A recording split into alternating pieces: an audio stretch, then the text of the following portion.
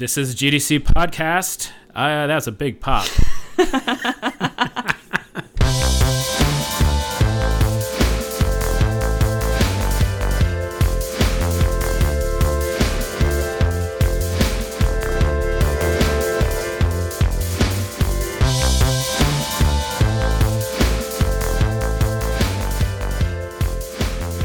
Hey everybody, I'm Chris Graft. I'm here with Alyssa McAlin. Hello, I'm Alyssa. I'm a news editor at Gamasutra.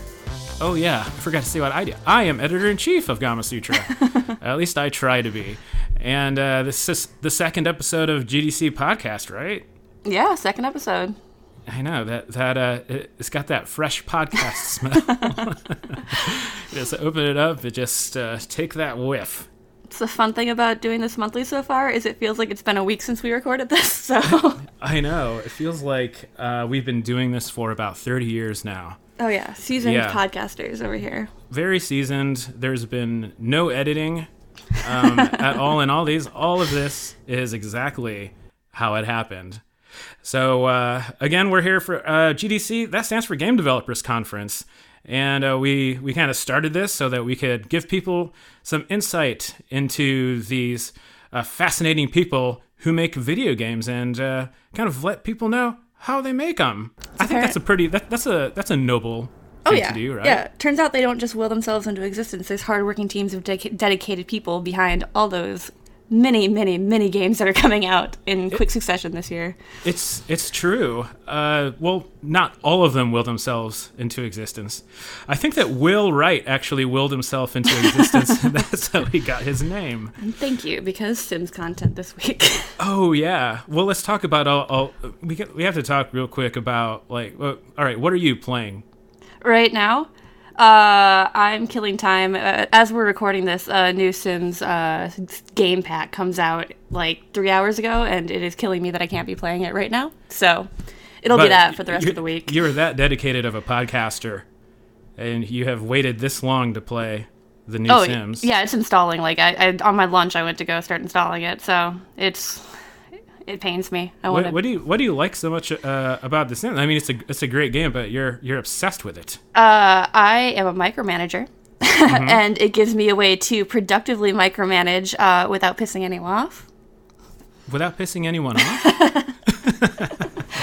I don't know. It's one of those weird kind of like with like Stardew Valley and Animal Crossing where you have a bunch of like small little tasks to just kind of like focus on and get into routines and set up all this, and there's like creative output in it. It's just really relaxing. And so none of your Sims are pissed off?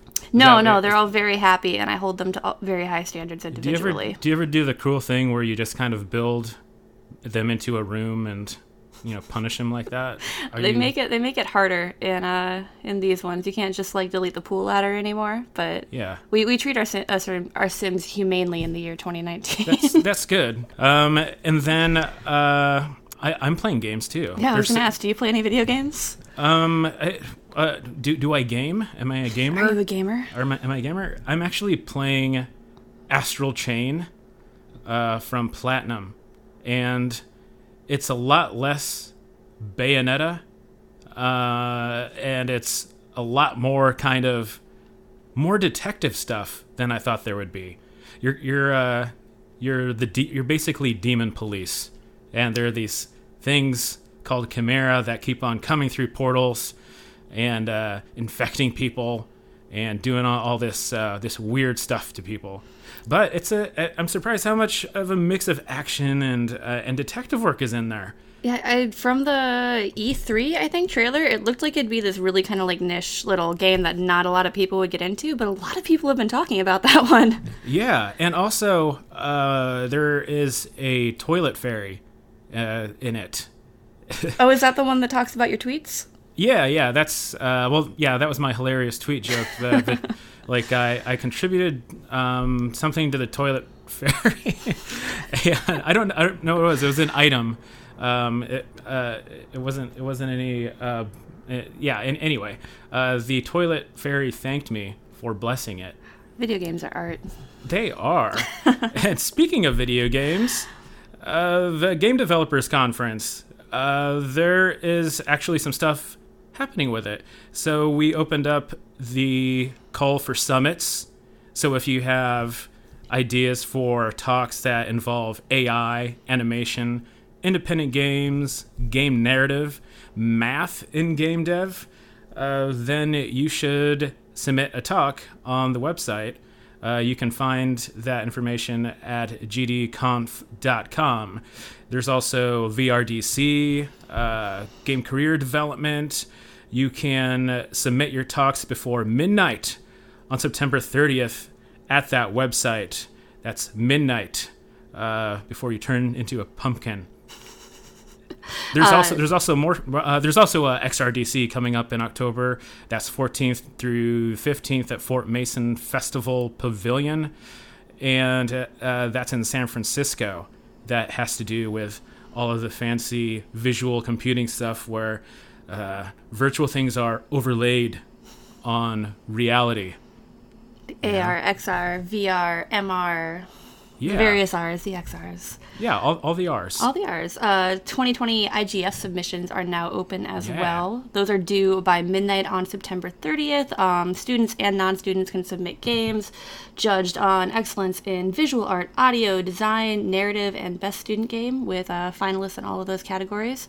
And there is a program going where underrepresented groups can apply for a fee waiver. More details on that can be found at igf.com/submit-your-game. All right. This is where we start to tease the next guest here. Well, not tease our next guest. Tease what he does, right? Yeah, don't tease me. A little background. This person is a past... This is like going to be one of my things on this podcast now. Huge hype right before we introduce the person. All right. Our next guest is a past GDC speaker. He's written for Gamasutra and Game Developer Magazine. What?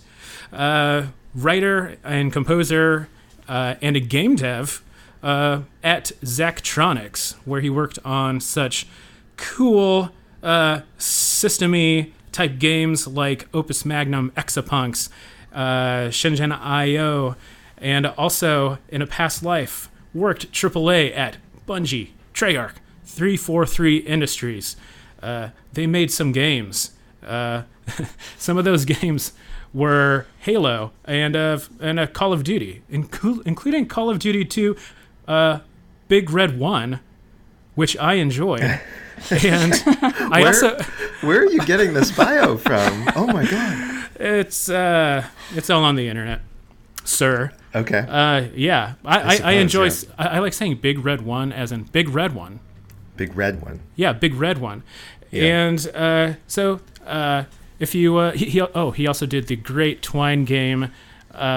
The writer will do something that is about floundering development of a AAA game, and the latest game to come out is Eliza from Zachtronics. So if you'll join me in unveiling our guest, Matthew Burns. Hi, Matthew. Hello. Hi. Well, you have a long storied past in the game industry. I've actually known of you for a while. Mm-hmm. I feel like now I know you a bit. After all that research that you've done. After stalking me on the internet, yeah. Yeah, this is what Alyssa and I are getting really good at. Mm-hmm. We are better at internet stalking than we are at podcasting, which, that's okay. Hopefully that'll pay off someday. Now, you started in the game industry. It seems like you must have started pretty early on in your life, like in your career. Can you talk about how it all started? How I got started? Sure, yeah. I think it was 2000 or 2001, something like that. So I guess it's coming up on like 18 years now. Started right out of school as a tester in the basement of Activision in Santa Monica, the same building that they still are in right now. But I was absolutely just a temp tester, kind of like starting on the lowest rung, and eventually became a producer. And I was a producer the entire time I was on AAA, and went through the various studios that you mentioned and various franchises that you mentioned.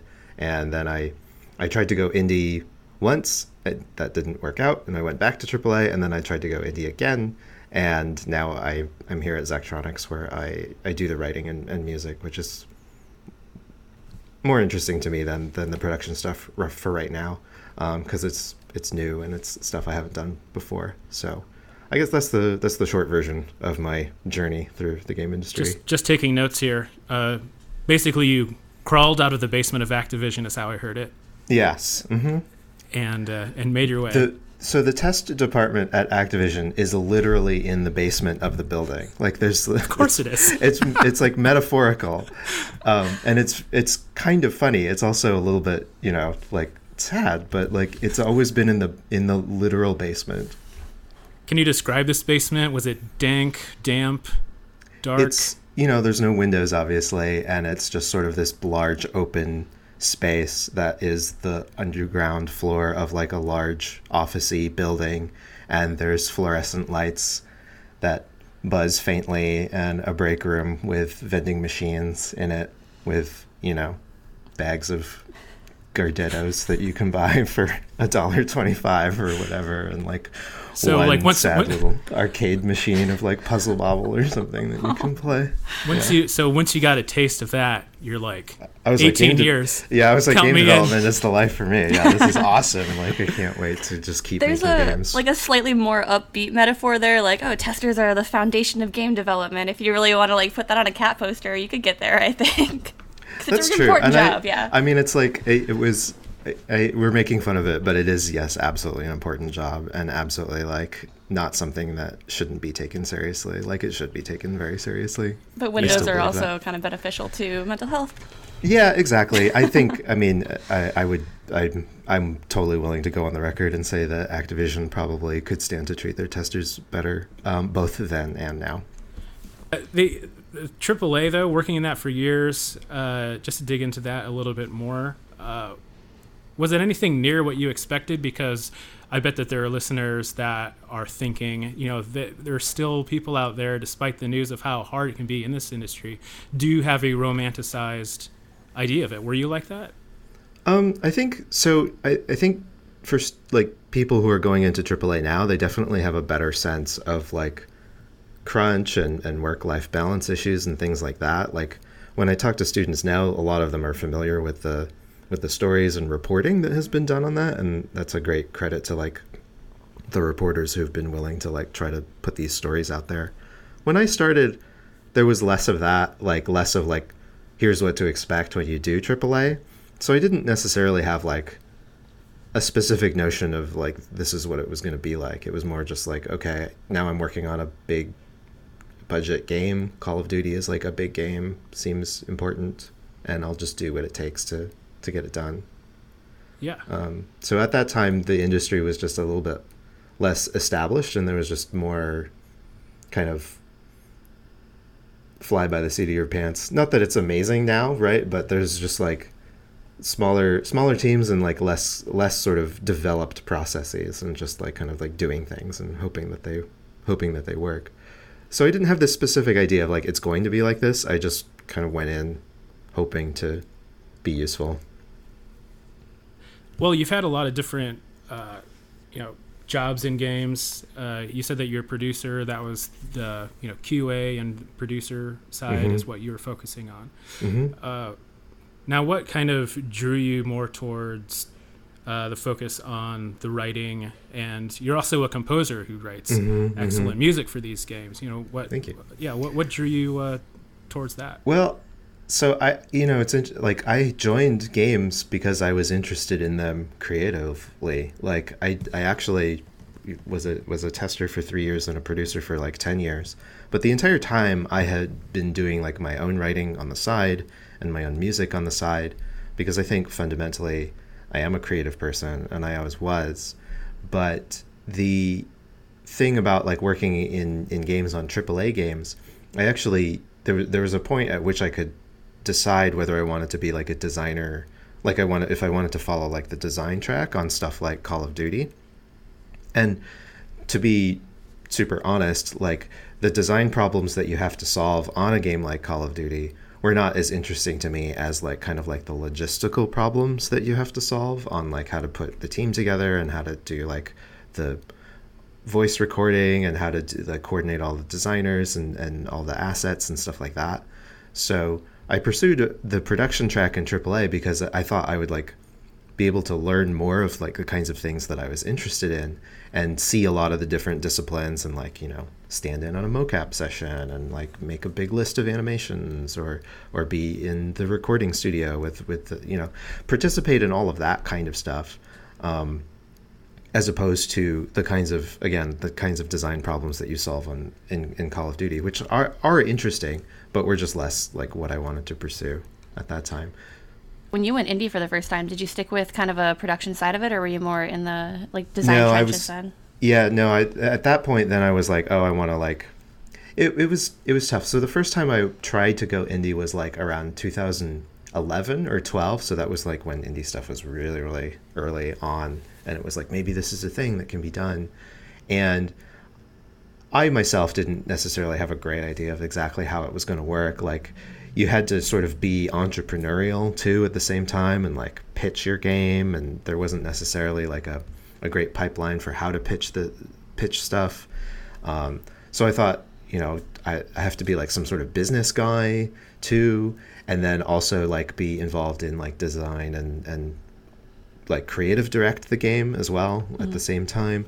And it was a super, super artsy game that I think wasn't the type of game that like a big publisher would pay a lot of money for, especially back then. I think maybe now there's more interest in this type of in that type of game, and there's more models for how that type of thing could work. But at the time it didn't quite come together.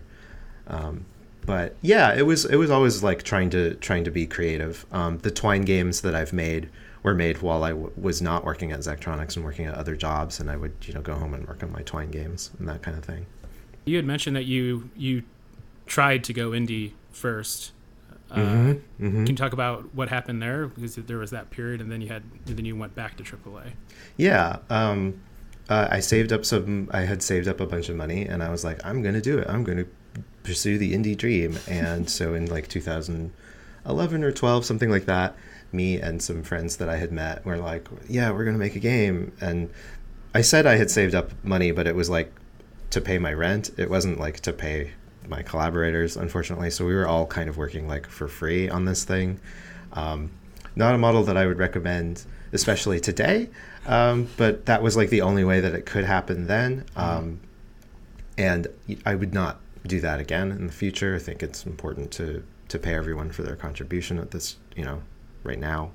But so we worked on it, and we had like this sort of demo of the game. It was this musical shooter that we were calling Planck at the time, named after the physicist Max Planck. And it was kind of like inspired by like Rez and Tetsuya Mizuguchi kind of games where it's like cool electronic music and sound and stuff, and I was trying to get money to finish it. And this was a time when there weren't a ton of indie publishers. I think like Devolver was around at this time, but many of the other ones weren't. And so then I would try to pitch to like, you know, Konami or something, right? And it was just like, it doesn't make any sense. And so it just didn't happen. Like, people were just not interested enough in the game. It was like too artsy, too out there, not enough precedent for the type of game it was. And to like the deals that were out there for this type of thing were just kind of almost condescending, you know. It would be like I would go to like a publisher and they would be like, and I would be like, hey, I have this game and I need this amount of money to make it, and then I'll give the game to you. And then they would come back with their counter offer, and they would be like, how about this? We don't give you any money and you still give us the game. And it would just be like, okay, that's not like a real thing. So eventually the money that I had saved up to like pay my rent was running out, and I was like, okay, sorry, I guess this didn't work. So I got another job in AAA to kind of like continue it. But I still felt like, you know, that I had failed in some way, because like I didn't finish the game that I was trying to make at that time. Yeah, well, I guess join the club, right? Sure. Yeah. Absolutely. Yeah. I forget about those times. And you said this was around 2011? I think so. Yeah, 10, 11, or 12, Yeah. something like that. Yeah. So to me, who like I'm pushing 40 now. 2011 does not seem like that long ago, and it was such a different time where this kind of rise, of the mid-tier, or the more boutique style publishers like Devolver weren't really established as they are now, or a lot of them not even around at all. So the idea of you and your little team pitching to the same company that publishes like Metal Gear Solid, or big AAA games like that, it's almost comical these days. It really was a clear like mismatch. And it was like, hey, I want to do this artsy thing. And they were just like, I don't know what to do with this. I think now there's much more of like a framework that you can be like, hey, I am this type of game. And they understand where you're coming from a little bit better. Yeah. It really was it was super different time. And you're right, it wasn't that long ago. Yeah. Now, Zachtronics. You joined Zachtronics in 2016, is that right? Yeah, so I had worked with Zach prior to that. I'd done the music for Infinifactory and written some stuff for TIS-100. But in 2016 is when I joined basically full-time to do both the writing and music for Zachtronics games. So Shenzhen IO was the first Zachtronics game that I did both the writing and music for.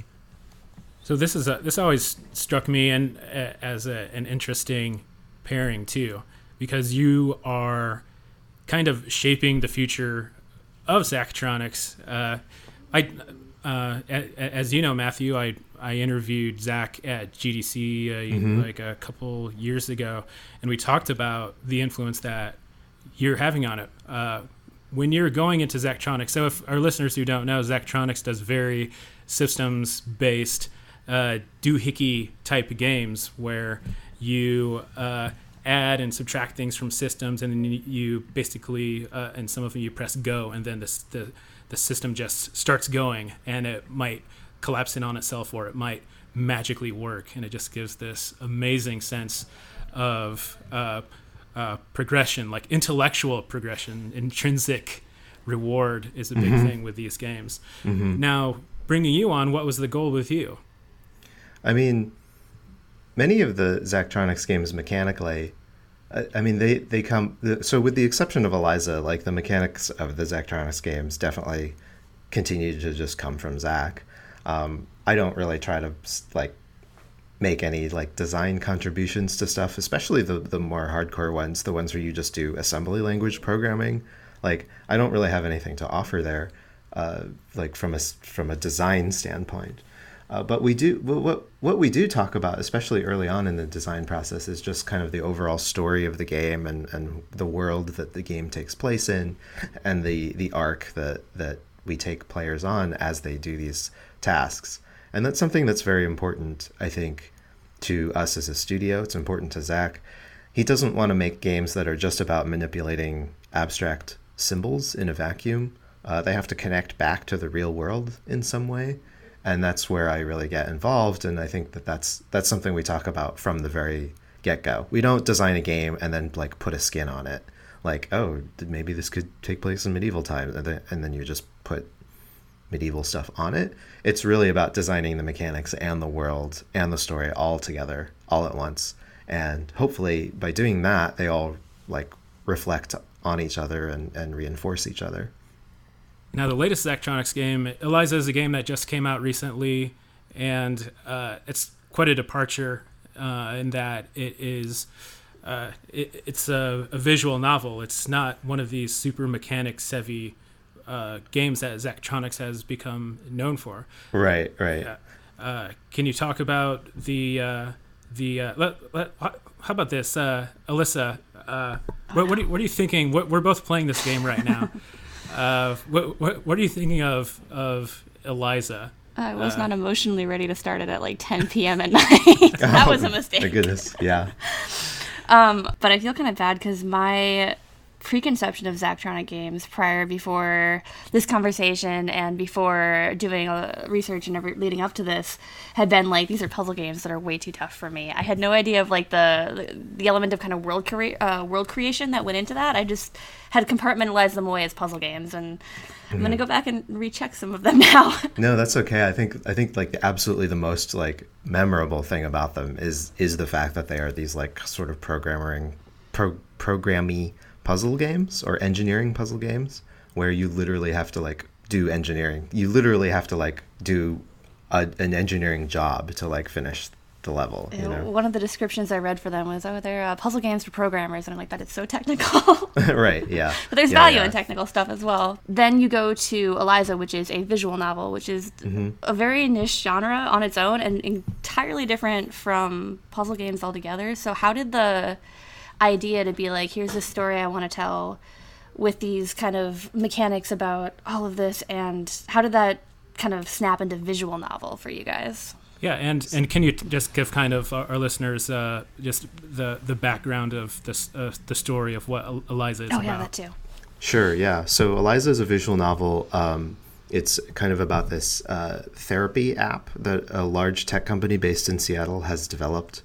The way I pitch it to people often is saying, like, imagine Amazon added a therapy function to Amazon Alexa. So like you would come home after a day at work and just be like, Alexa, I don't feel so good. And Alexa would be like, why don't you feel so good? And then you could just like talk to your Amazon Alexa, and it would like listen to you and creepily record you and upload all of your like deep thoughts to Amazon. And so it's a little bit like that, although there's a twist in that the AI responses provided to it are supposed to be read by real human beings called proxies. And proxy work is maybe analogous to like Uber or Lyft or DoorDash or something like that, where you, as a proxy, your job is to just kind of show up and like read these words that are provided to you at someone who is in for therapy. So it's about these therapy clients that come in. It's about you being the proxy and not really having a choice about what you say to them. And it's also about the people who make this technology and whether they're really helping or not, and the choices that you make when you work in technology and the effect that you have on the world as an engineer. So that's kind of in a nutshell what Eliza is all about. There's a lot of other stuff too. There's stuff about, burnout and working in the tech industry. There's stuff about all this other stuff. There's so much stuff in it. It touches on all this stuff like AI bias. You're talking about, like you said, burnout, work-life balance, this responsibility that people developing technology feel or don't feel about it, what they're making. What got you thinking about all this? Did you just watch a bunch of Black Mirror, or is like a lot of this stuff is very realistic. That's one thing. This is a believable world. Yeah. Well, living in Seattle for the past decade or so, seeing the city transform pretty dramatically as Amazon has taken over more and more of it is one thread of that. Because I work in games, many of the people that I'm, professional colleagues with or friends work at companies like Microsoft or Amazon. Microsoft has Xbox, right? And Amazon has Amazon Game Studios. So there are plenty of Microsoft, Amazon, and Google has a big campus up here as well. Employees of these big tech companies in this area and people that I know. I also, I mentioned earlier, I work on my own stories in my own time. And during one job that I had like 5 or 6 years ago, I'm going to say like 2014, I saw a demo of a real therapy application developed with funding from DARPA that was cameras on people's faces, and there was like a 3D avatar that was talking at them, like this like kind of old school like Second Life looking 3D person, and it was like, how are you doing? And then the person would be like, I don't know. And then all these like metrics would be like on their face, like if they were blinking or smiling or, all of that kind of stuff. And it was the point of the system was to determine if people maybe had signs of PTSD or something like that. And the reason why it was funded by DARPA, which is part of the Defense Department, was because maybe they were going to like use it on soldiers who like came back from Afghanistan or whatever, and then they would like sit them in front of this like computer system, and it would like scan their face while they talked to see if they had PTSD or not. So I saw that demo, and it was just like really stuck with me, right? For whatever reason. It was just like the idea of that, you send some 20-year-old kid into war and give them PTSD, and then they come back and they have to talk to a robot about it. Like, I really wanted to do something with that, or like make a story about it. Mm-hmm. And this was before Black Mirror, but like it just felt like really arresting, and so I was like thinking about like maybe I'll make this a Twine game or something like that. And so I had written a bunch of stuff about it, and so one day Zach and I were talking. I think this was after maybe after Opus Magnum. We were just talking about like future stuff that we could do. I think that Zach feels that we can always make more puzzle programming games. Like, we feel like we understand that genre pretty well. Zach is basically the inventor of that genre. But it's cool to try new things and do new things. And so I told him about this idea that I'd had, and then I was like kind of pitched him on this idea of doing it as a visual novel that takes a little bit of art and a little bit of programming time and stuff. And he was like, yeah, let's do it. Let's make this as a Zachtronics game, and sort of put it through our process. And so that allowed the art to happen, and that allowed like the voice recording to happen and things like that. So I totally jumped at the chance to be able to do it that way. Did Zach have any reservations whatsoever that it might not resonate with the typical Zachtronics audience? Absolutely, yeah. We talked about that a lot. There were a lot of, like, we had no idea if anyone would like this at all. We had no idea if, like, Zachtronics fans would, like, yell at us and be mad and show up at our homes or something like that, right? You made a visual novel. Yeah, right. We were concerned about that. We were also concerned that, like, by making a visual novel about, like, kind of just 30-somethings talking about their careers and stuff, like that's not really typical visual novel fare, right? And so like maybe visual fans of visual novels won't like it, and then also people who are not fans of visual novels won't play it anyway because it's a visual novel, mm-hmm. right? So it's like maybe we're making a game for nobody. Mm-hmm. And that was a real fear while we were making it. And then also, yeah, how would people who associate Zachtronics with this very specific genre, how would they feel about it as well? I mean, isn't Grey's Anatomy about people talking about work in their 30s and 40s and people like that, right? Sort of. The Grey's Anatomy of video games, is that what you're getting? Yeah, I don't know. It's definitely like, it's about like adult things, and I mean adult in the sense of like paying your mortgage adult, not the other kind of adult. Yeah, it's... and Alyssa and I were talking about how, and this isn't, this is a compliment to the game. It's depressing, and but in a way that I want games to make me feel something real, and I think that a lot of people will agree with me that like that comes along not very often, and when you're sitting there. With the initial patient, you're sitting there as the proxy, and then you start to realize that you can only read out what the Eliza AI is telling you to say, or else you'll get fired. Mm-hmm. Like right there, that takes away your agency. It takes away your propensity to help people. It takes away any empathetic action that you could possibly take, and that's what's interesting. Like, and you've talked about this before at GDC, about choice and how you handle choice, and a lot of times it's not about the choices that are interesting, it's about how they're presented. So can you talk about that, about designing for choice in a game that doesn't have much of it? Yeah, so I mean, I'll I'll just come out and say it, that the way Eliza is designed is that you don't have a choice for a very long time. I want to say the first 2/3 of the entire game are just completely linear, and then it opens up towards the end and you do have a choice. And that's a very, very deliberate like design strategy that I'm using from a narrative design standpoint, of using all of that time at the beginning to set up like what I think is a very interesting and complex choice at the end. So instead of bombarding you with small incremental choices throughout the duration of your play, what you get is kind of an interesting situation and an interesting story and an interesting world, hopefully. And then you are presented with with the chance to make a choice. It's a lot more resonating. That's my theory anyway. The choice itself becomes a lot more resonating when you understand all of the factors around it, instead of like, you just start the game and you're presented with a choice immediately with no context of like, I don't know what I'm choosing to do if I make these choices, really. It's like that fills me with anxiety.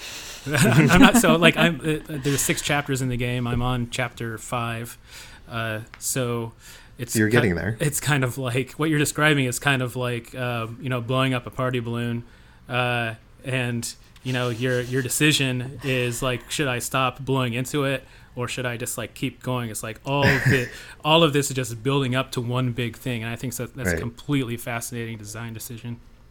Yeah, I think it really allows you to do stuff that you couldn't do in any other way. And so I did talk about this at GDC. I think this is like an interesting approach to think about. And the game itself, like, it's not really very fantastical in a lot of ways. Like, it's really just like modern day kind of life. There's nothing about it that's like made up except for the therapy stuff. And even then, since the game came out, everybody's been like emailing me like these apps they found on the App Store that are like chatbot for cognitive behavioral therapy or whatever. It's like there's a completely lot of believable. Like, it's totally a thing now. Yeah. I think like going into that very first, so you start like your character is the first day as this proxy, right, when you play, and they're going through and talking through their entire like, okay, so you have to go in this room and listen to this person and stick to the script. It's very important that you stick to the script, and that is hammered in. I'm like, oh, here's the mechanic. It's going to be, I have to sit here and right away I'm going to have to decide if I'm going to stick to the script or if I'm going to take a different option. Because that's a very visual novel-y kind of binary choice, is like, do I do A, go down this road, or do I do B and go down the other path? Right. But like, right away you don't get that. And I think that kind of, you get resigned to that same kind of anxiety that Chris was talking about. But at the same time, in other, like outside of the Eliza therapy office, you have your text conversations or your face-to-face conversations where you can choose between 2 answers, and the answers might not necessarily be different outside of tone. The outcome will be the same. And those two, like, the difference between those 2 kinds of decision, and also the subtle differences between the actual choices you make, really do a lot to define the character you're playing as, it feels like. Especially because in visual novels, the ones I've played have been like anime nonsense, because that's me in a past life. But Totally. A lot of times your protagonist becomes this empty vessel that you fill with your own personality. Right. And the protagonist in Eliza has her own motivations, her own goals, and her own backstory that you uncover through these unique kind of narrative design choices. And I don't have a question I'm building up to here, other than that it's very impressive how all of that was kind of drip-fed to me by subverting what I expected of visual novels in a way. Yeah, for sure. I think that, like any like textbook that you open about game design will say like games are different because they're interactive, right? Games are different from other mediums because they present you with choices. That's like the defining feature of games. You hear any pundit talking about games will say this. And so what's so powerful to me, like in that, is like actually denying someone a choice. Like that can be such a powerful like move, because like it's a game. You would think that you would want to give people a choice, and so going against that is like kind of a really interesting way to use the tools that you have as a game designer, right? It's like using silence as a composer, or blank space as a writer. I don't know, but the absence of the thing that makes the medium what it is, I think can enhance the other parts of, it can enhance the choices that come later, and it can contrast with, like you said, the moments in her daily life, in Evelyn, the main character's daily life, where she does have a little bit of choice, and then at work where she has absolutely none at all. Let's just sit here dead air for 5 minutes to subvert the subvert the notion of a podcast. We did that in our intro, I think, but yeah. So when Sid Meier says, a game is a series of interesting choices or decisions, you don't necessarily agree with that. I think it's, well... Sid Meier's going to be listening, so you better be careful. Okay. Well, then, no, I actually don't agree that a game is a series of interesting choices. I think that what a game is actually very difficult to define, and once when you read game theory stuff, like people are like, Ludwig Wittgenstein picked the word game as an example of a word that's impossible to define. And he had all these examples about like how you can't define the word game. It's worth reading. Everyone has their own definition of game, I think. A lot of people think that visual novels are not games at all. But I think that Eliza does have interesting choices in it, or at least one interesting choice in it. And so if Eliza is a series of one very interesting choice, is it a game or not? I don't know. I'll let you decide, as long as you buy it and play it.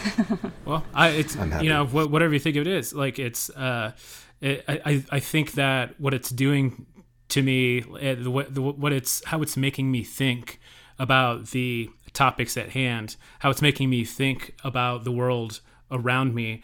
I don't think that could be done as effectively if it were a game that were, as soon as I say this, some like indie's going to release an amazing game with lots of choice and stuff like that. But like this game, I just it would, like the fact that it takes away the agency from me, that really that grabs me and it's compelling. That's a deliberate choice. Like again, like I said, like at Zachtronics, like we make these extremely mechanics heavy games, right? So it's not like beyond us to design a therapy game where like procedurally generated people come in who have like 4 or 5 conditions, and you like have to like give them procedurally generated like prescriptions or like figure out what to say to make them feel better. And then we've created this like weird like simulation-y kind of model of like mental health, which is like weird and not something I wanted to get into, right? Because then as soon as you start designing a system around that, then you're starting to make this procedural argument that like, oh, if someone is depressed, they need this, right? Like if someone has X problem, then they need Y, and if you don't give them that, then they're bad, and if you do give them that, then they're better. And it's like, I didn't want to, like, every person in Eliza is just their own person. They're their own specific like case, and the reason why that's true is because it's a completely linear and there's no choice. And again, that's a deliberate decision. Modeling mental health just seems like such a minefield of like unintended like consequences and arguments that I didn't want to make. It's a deliberate decision that kind of makes a commentary on that way of thinking, because there's like one specific person in general where Chris and I both talked about it, and we're like, yeah, she just came in to like have a chat, and the AI is like, well, here's a pill for you, right? And like a lot of that is just kind of like you sit there at your computer going like, oh, this is my a eyes commentary. like pop out of my head. Yeah. It's like, wait a minute, and then you have to sit there, and then you have to repeat what the AI says, and it feels like you are making things worse, that you're contributing to something bad. And then you get into all of this stuff like, what am I, you start thinking, what am I involved in?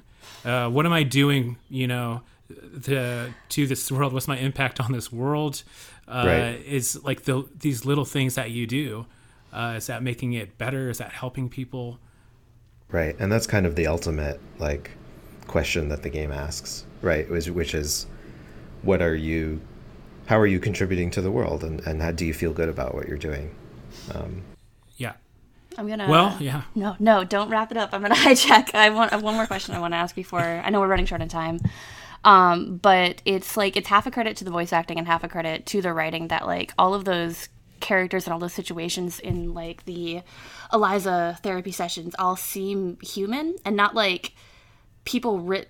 I think it's easy when you're dealing with mental health topics and trauma and anxieties and stuff like that to write characters that are just those traits.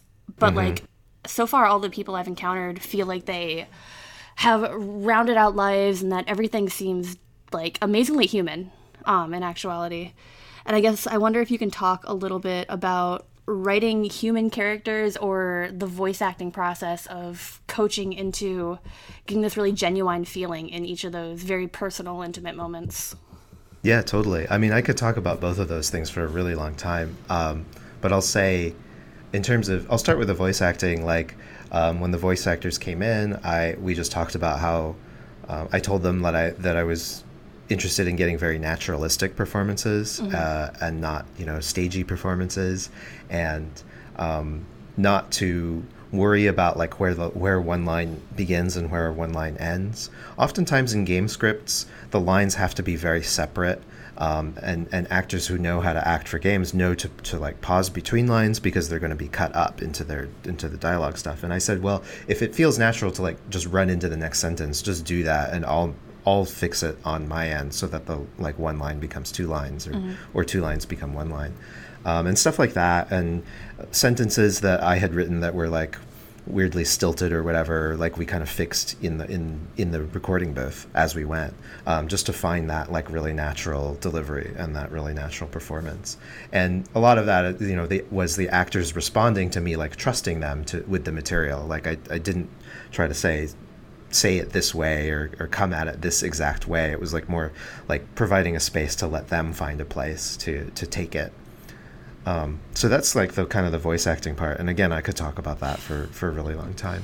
The other thing was, I did some, when I was doing my research before, or during writing this, I spoke to, some people, some mental health professionals, interviewed them. I also drew on my own experience going to therapy, and sort of like what I know from my friends as well who have experienced similar things. And I think it was important to me to like show that people, you don't talk about your deepest problem like the first thing when you walk into your therapist's office, right? You don't just like immediately bring up the thing that's like lurking underneath everything at all.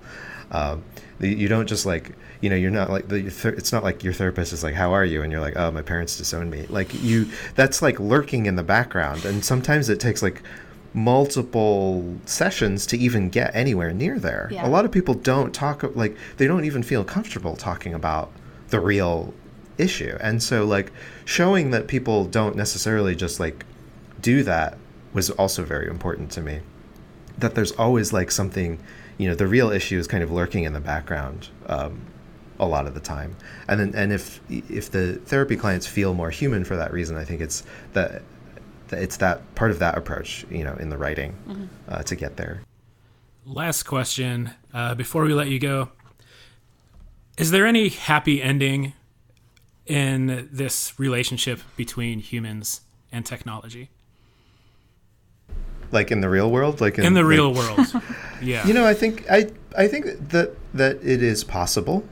I'm not sure if it is probable, but I think that it is possible because I believe that technology itself on its own is neutral, right? And it's really just how we use it. Like technology on its own is not good or bad. It's how it's applied. And if we are careful and think about how we apply technology, then we can benefit from it. And of course, we're all being very careful. And we're doing a great job of it so far. You hear that Amazon Alexa in the corner? Yeah, right. Nothing to worry about. I feel like everything's going smoothly. I don't know about you guys, but I think everything's going great. Love that technology. Right, you love that technology. Yeah. On that note, we all love technology. We also all love Eliza. And thank you so much, Matthew, for joining us. And best of luck with the game. Thank you. Thank you for having me.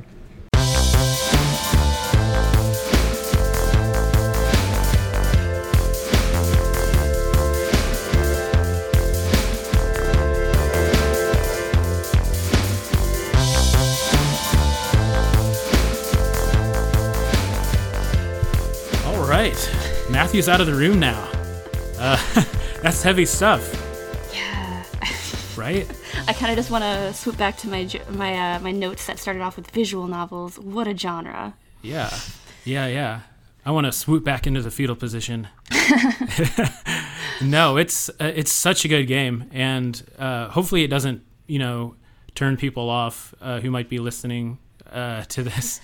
That it is, there's some profound stuff in there, right? Yeah. The last thing we want to do is get guests on the show and then discourage people from playing their games. But I think the one thing that I tried to get at it when we were all chatting, but the one nice thing about Eliza is it feels like it deals with a lot of heavy topics, but it gives them the weight that they deserve and the amount of thought they deserve, and the entire game's about kind of like the same questions that you're asking as you're playing it.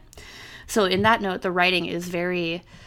I have like the word meaningful written like a million times throughout my notes here, because everything just feels meaningful and feels very cared about.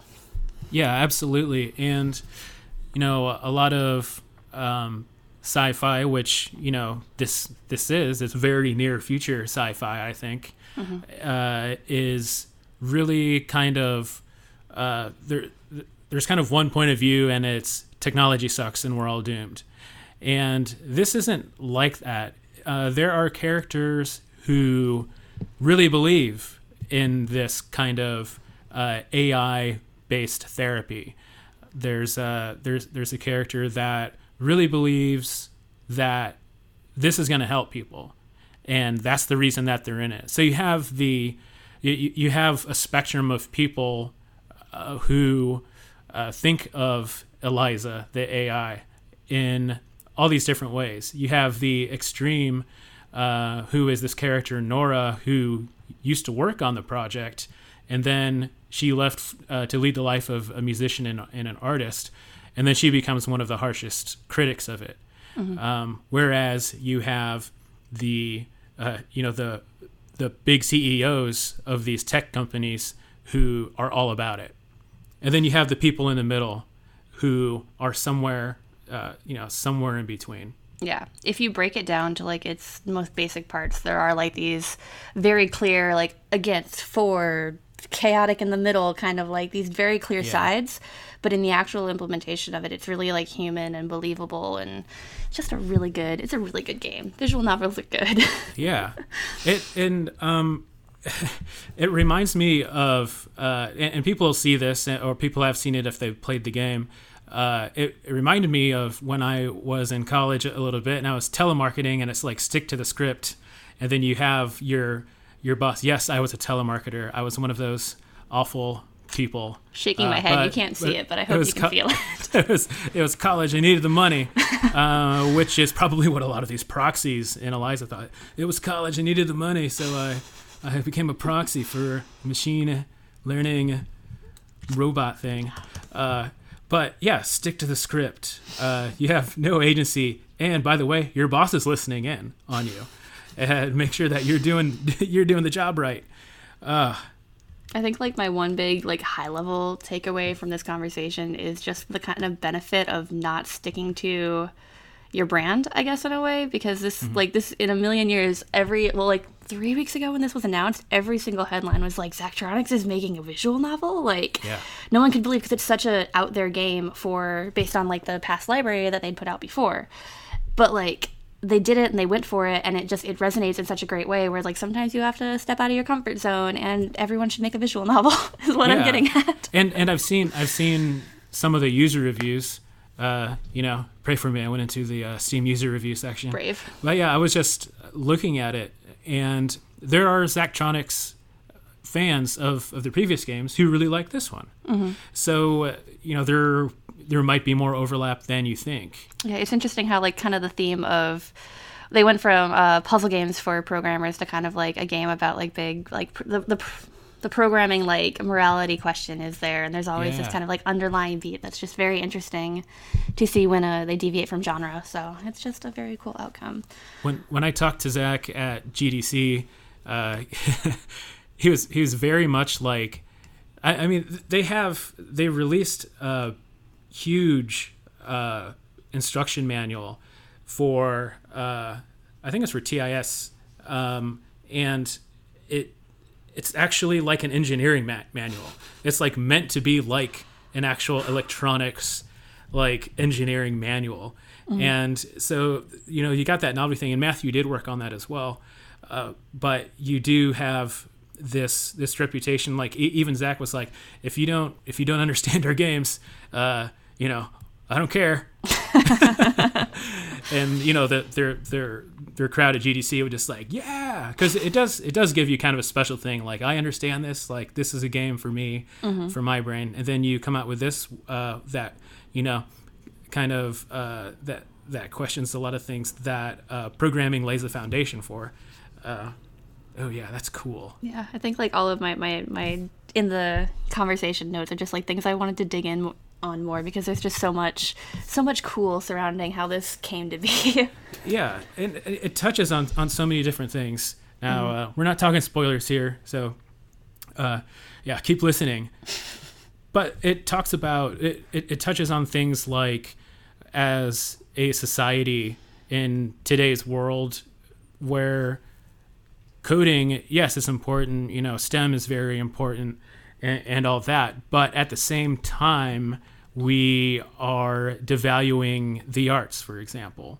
You know, we are associating intelligence with one skill set.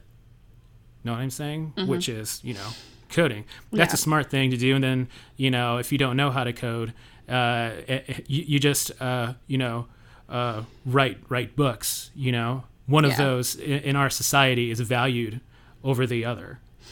Yeah, there's a Nora. I'm so bad with names. That applies to game characters as well. But Nora, the programmer turned really cool DJ. Yeah. And like there's a conversation early on. It's all early on, no spoilers. That kind of like equates certain things in her programming life to using those same skills as artistic expression as a musician, and like just a lot of really cool kind of little conversation starters in there to really make you think. Yeah, she's like an electronic musician. And she's using all of this stuff. You know, her music is about input and output. I meant to mention it when Matthew was still on the call, but we'll email him. We'll call him up. That song was really good, and I wanted to mention it. But the music's really great too, and there's a lot of like subtle things to it. And I should have said that when he was on the call, but yeah. Well, Matthew is too good at too many things. There's not enough. This podcast isn't long enough to go through all of his skills, all of his talents. So the game is great. It's Eliza. I think that's it. So we should wind her down here, right? Yeah. We're actually on iTunes and Google Play, which I don't think anybody uses. So shout out to people who use Google Play for podcasts, and also Spotify. And we're actually getting some followers off of our first one, which is good. Spotify's podcast stuff has apparently gotten a lot better just in the past couple months. Not just because the GDC podcast is now on the platform, but like I think that it was us. No. we kicked it off, but yeah, it was us. All you people who want to do a new podcast, ride the wave of the GDC podcast. So we're going to go now. I'm Chris Graft. I'm Alyssa McAloon. Thanks for listening. Don't forget to subscribe, or on Spotify, follow. And if you love us, rate us. We'd really appreciate that. Have a good one. See you next time.